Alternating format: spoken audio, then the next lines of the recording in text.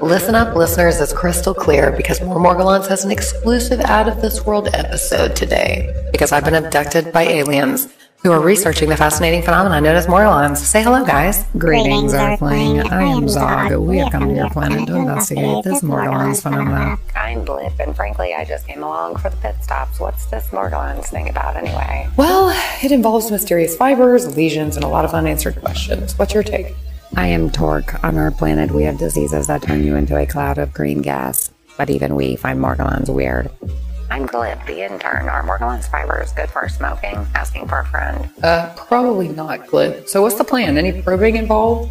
Oh, heavens no, we've heard enough. This is out of our scope, even for advanced beings. Yeah, no probes today. It's not a proby kind of day. We decided to give you a return to sender label and send you back. Really? No cosmic wisdom or cures? Not even a single orifice probe? Have you tried not picking? Oh wait, that's terrible advice, isn't it? Yeah, that's kind of generally what we hear back on Earth, too. Well, consider yourself lucky. You're too weird even for aliens. Buckle up, we're sending you back. Yeah, we're not touching this with a 10-foot tentacle. And there you have it, folks. If you've ever felt like Morgellons is too weird to explain, just know that even aliens are baffled.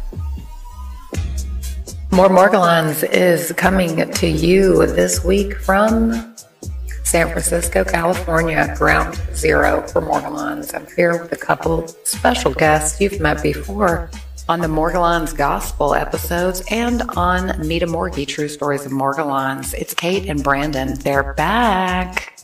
Thanks for listening and stay tuned.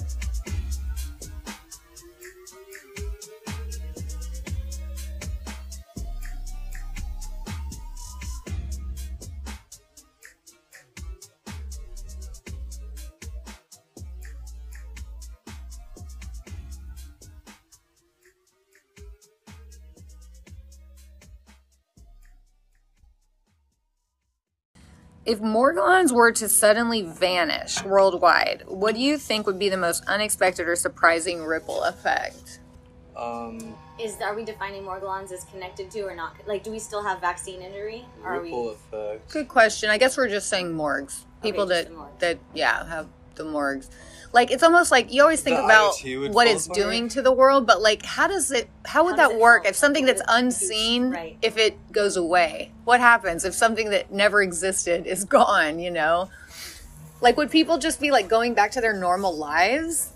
I think that would be really interesting because I bet some people who have so identified with their illness that they've wrapped themselves in a cocoon against the world and barricaded it and titled the door Morgellons. It's almost like they wouldn't even accept it was gone. They wouldn't accept. I don't think that. I think she would not accept. I think there's a few people I know like that too. Yeah. I think I would feel like coming out of a burrow for the first time after winter, and you're kind of like blinking and looking into the sun. Mm-hmm. You can actually feel things on your fingertips. I would just. I think that's what I would be like. I would be like, oh my god, and then I would be like.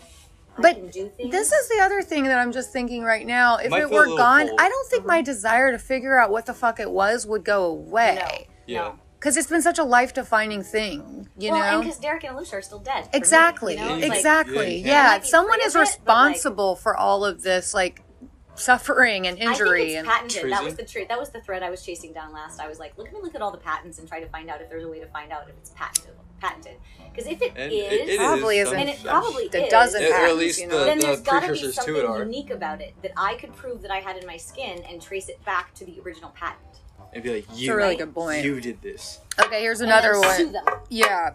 Sue. Sue them with a slap. Okay, that's an interesting thing. Okay, I thought this was interesting too. So, if morgue symptoms could be like transferred digitally, like through a VR virtual reality experience, do you think that empathy for sufferers would increase, or would it just lead to more sensationalism or stigma? Because I've so often been like, I just wish you could know what this felt like. You know what I mean? Like, you could just see that this is real. Like, but it's troublesome. Like, because Derek was an amazing man, but I had empathy in the empathy department. I had it in space, and he had a bridge to the empathy department. Right? Yeah. So just in terms of that, and so when he got Morgellons and he realized he had it, I had to do a little, finally a check of him a little bit because he was, acting like I didn't have it, and he was the first one that had it. You know what I mean? Because he was so not believing me before, and then he was so wrapped up in his own experiences. That was basically me and Tom. You know? I was Derek in, the relationship. I've fucking had this for a while. You know what I mean? You're just waking up to this, but you're not... Yeah. more special. I've been you know? baked in this for like 3 years or whatever. Yeah. Like, I'm sorry you have it, but like actually, you know, now you can understand. And so he actually did downshift, and then he'd adapted once I like pointed that out to him, because he does have empathy. He just has to take a bridge there sometimes. It would be interesting if you could like create a VR that was the exact simulation of what it's like to have morgues, and then like somehow spawn it to medical schools and stuff. Right. You know what I mean? Like show them like these are what the people that are experiencing this and come to your office and that you've been telling. Well, this is the book I originally wanted to write, was of a gorgeous woman who gets Morgellons, realizes that it is a technology, can't solve it, and just goes and sleeps with every scientist she can find in the whole country and That's then in the whole genius. world. And then like once they all have it, If only it were an STD. Like yeah, no, that's like that would be I would be totally sleeping all around all of Washington, all I of told that to Stanford. Derek, when yeah. do you start? I want to know if I can get prepared for this. Yeah, like, yeah. I was like, no, That's genius. I Yeah. don't think it'll work anymore. It feels like it should be an STD, but it's not. No, but at the same time, like there is a stage in the very beginning when it's wet with the hydrogel that I do think is infectious. Possibly. And now I think, if anything, I think we just shed occasional. Almost like herpes or something. Yeah. Like viral shedding. Like I think it's like low grade like that. But in the beginning, I actually really do think it's infectious in the beginning. It is weird that it comes in clusters, but of course that could be explained by environmental contamination as well, like contact or bugs. I think insects are the way it spread, personally. Yeah, well, so my mom, when she first got her symptoms... Or fungal. I mean, maybe, but regardless of the Maybe pathogen, it's like the fungal vector... that opens the opportunity Because it's for like bloodborne. a bacteria or virus to get in, right? Like, if it's not bloodborne, then everyone would have it. Right. You know? Right. And, you know, and everyone does have it, though. I mean... Not Morgellons, but everyone does have it. Something, maybe. But not everybody has Morgellons. Right, not everyone has Morgellons. But also, if Morgellons actually does apply to everybody, and it appears in clusters because you have clusters of people who are like-minded or like-souled. Or even like genetically. Who knows? Or they're like in personality traits. Like, you know, creative people tend to clump together, things like that, you know? Like, and you hear these relationships where one guy doesn't have it and the woman does. Because usually that's not the only connection. You know what, though? It's weird, though, because, like, I thought it was really interesting the way that me and Tom and my ex got it, because you couldn't get a more different person.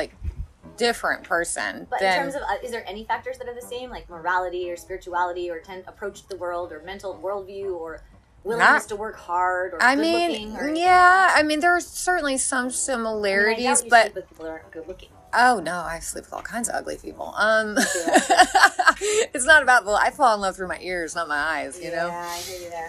But, yeah, I don't know. I mean, he was just a really, like... He would always get mistaken for, like, a cop. Like, he was just a super straight-edge, like, conservative person. He was creative, and he was a piano player, you know, so there was that. We definitely had the musician thing in common, but...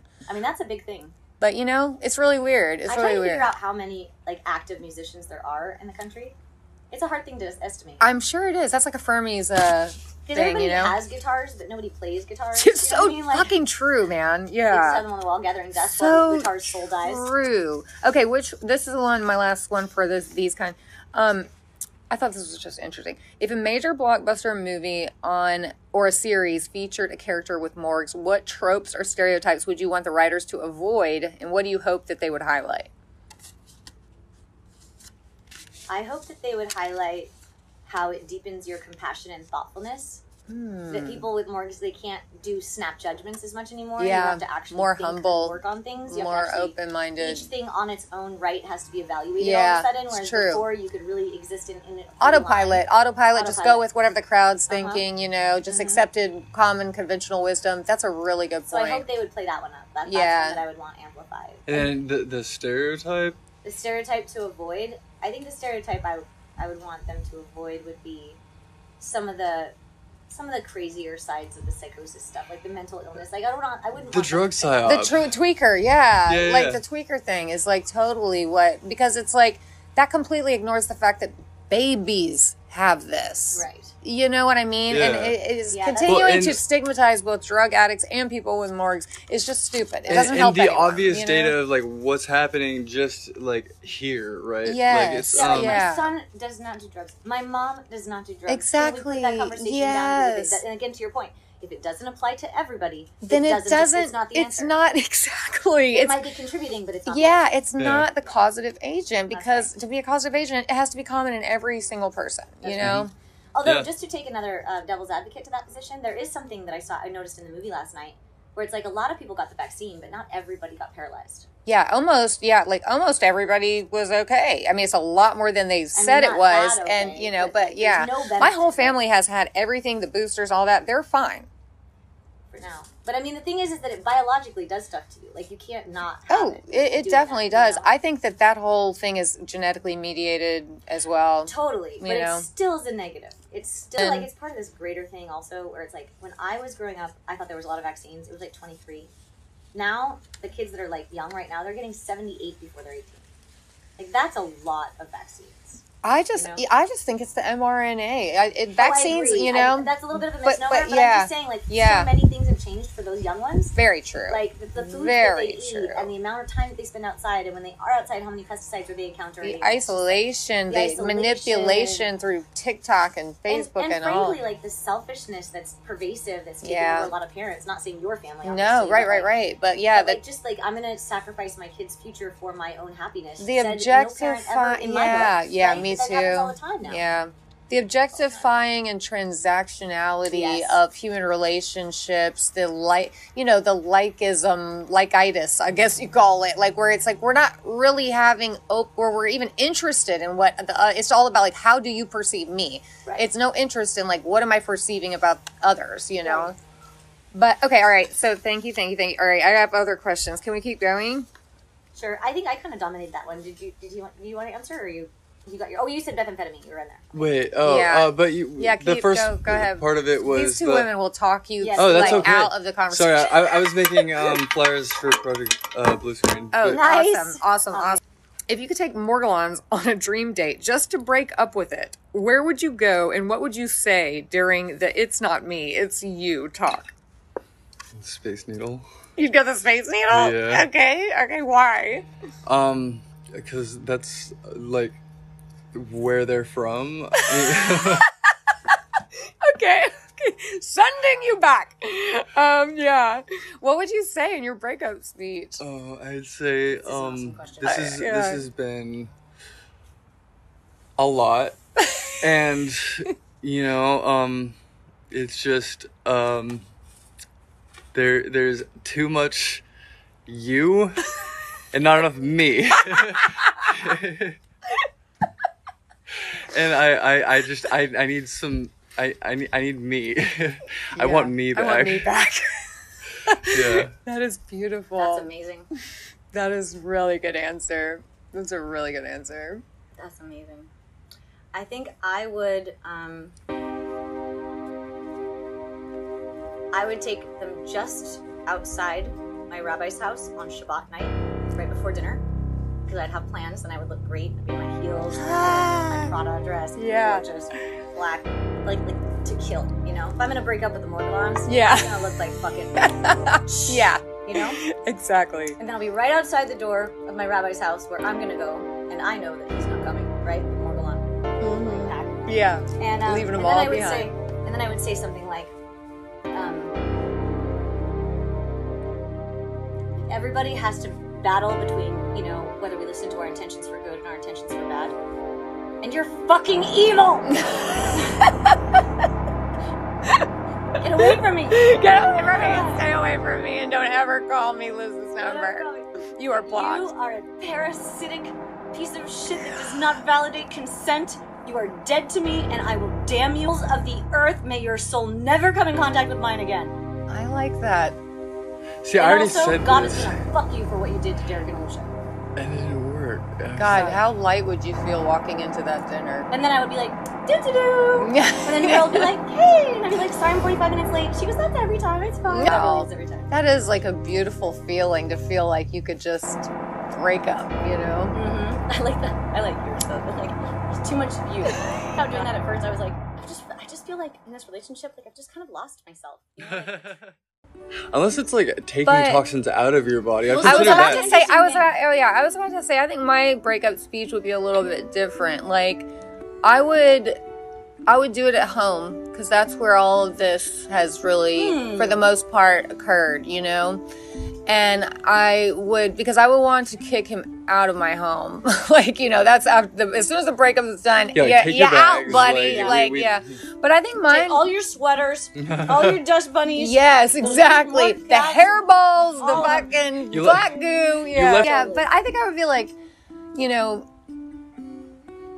thank you for everything that I've learned and the way that I've grown out of this. And this is not ever what I wanted, and it was wrong.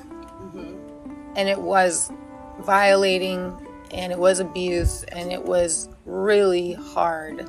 And it's like, it hurts. It just hurts. It's just the unfairness of it all, Like, it just hurts. But I've gotten what I needed from this relationship, and This is the best breakup ever. I feel soothed, and I feel like, I'm breaking up with you, but I feel okay about it. But like recognizing that even this is like not all bad, goddammit, because like we have some power to like create goodness out of it. To them.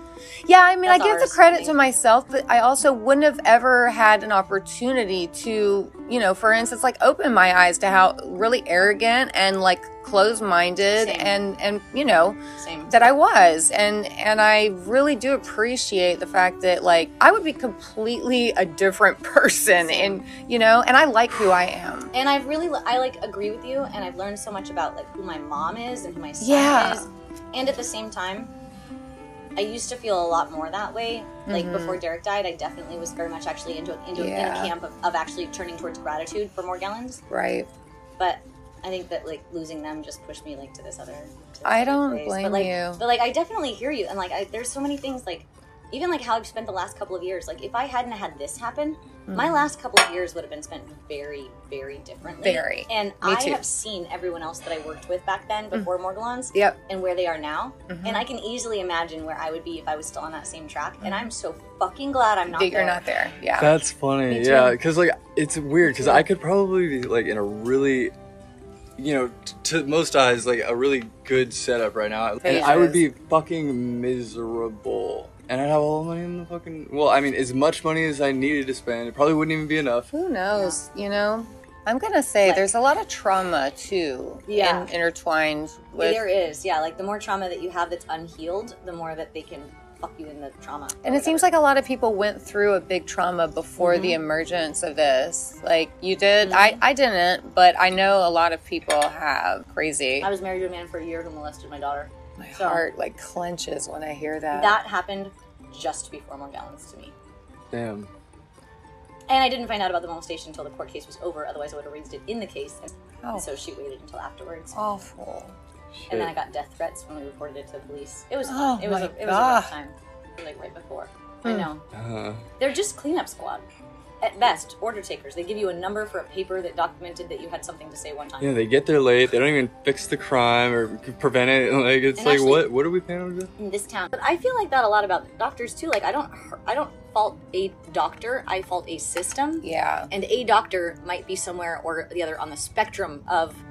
I'm still working on that. I still have a lot of rage around like the failure of the medical system. I mean, at can't least even go nurses to a are like doctor kind anymore. of Like I refuse to go to any doctor unless I'm like dying. Do you feel like for you is the part that is like some of the core issues that just really like the ones where you're like it is such a betrayal. It is. You are so vulnerable when you walk into a doctor's office. You are scared for your life, your body. You are frightened. You think that this is what you are told is the only person who can help you. Yep. And to take someone in that state with your power and your authority and to undermine them, to mock them, to not even assess them. Gaslight? To just gaslight them. Yes, all the things that are done. And not even run a single test. Not a single test, but be willing to give you dangerous antipsychotic drugs or whatever, like it's nothing, And boldly claiming that you're doing science. It makes me want to cry, like just thinking about it. It's just such a betrayal, and it makes me so fucking mad. I mean, I go into a rage sometimes at the doctors. Like, this before Morgellons, too, because as a woman, and I'm sure, anyone, the gaslighting thing is real at the doctors. It also really tells me how sacred you held your work as a healer yourself. Absolutely. Because what my body responds is that like you have violated a sacred oath. Like, that's what I felt when you were talking just now. Yes. Which is like, it's different than the way that I was looking at it, which is like, not as, I'm not, you know, actively in that role.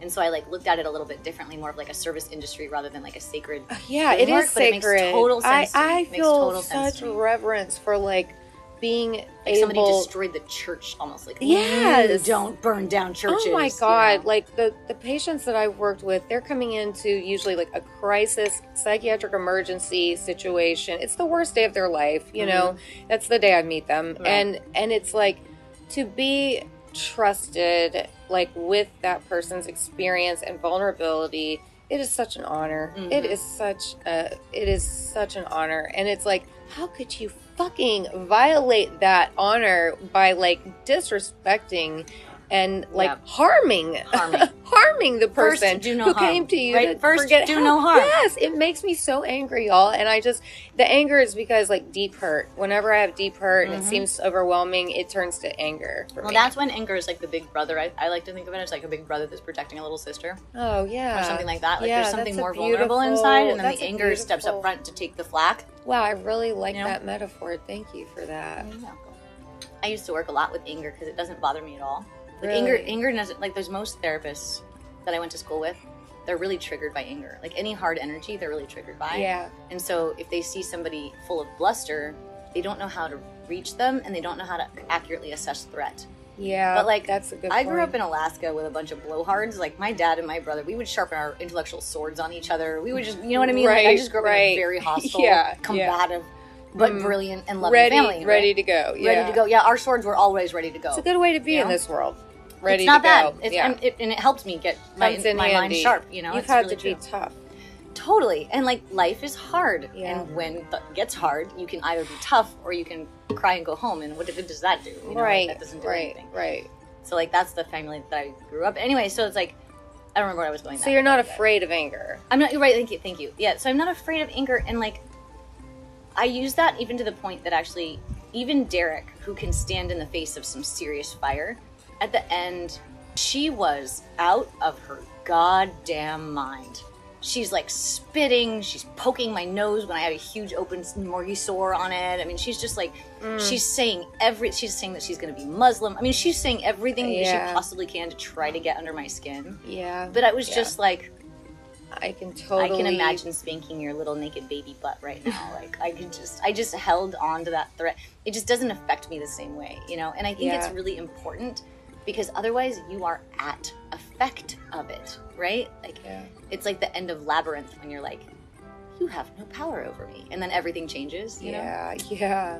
It's kind of like that. Like, and I'm not like that all the time with everything, obviously. I'm still super flawed and I still get hot-headed and whatever, you know? But I have that's my trigger what that things, but great that's the goal. love That's the can ideal. Inspire. Yes. You know? Yes. And I actually got there in large part because of, I mean, it started with my upbringing, but like, Derek and I would fight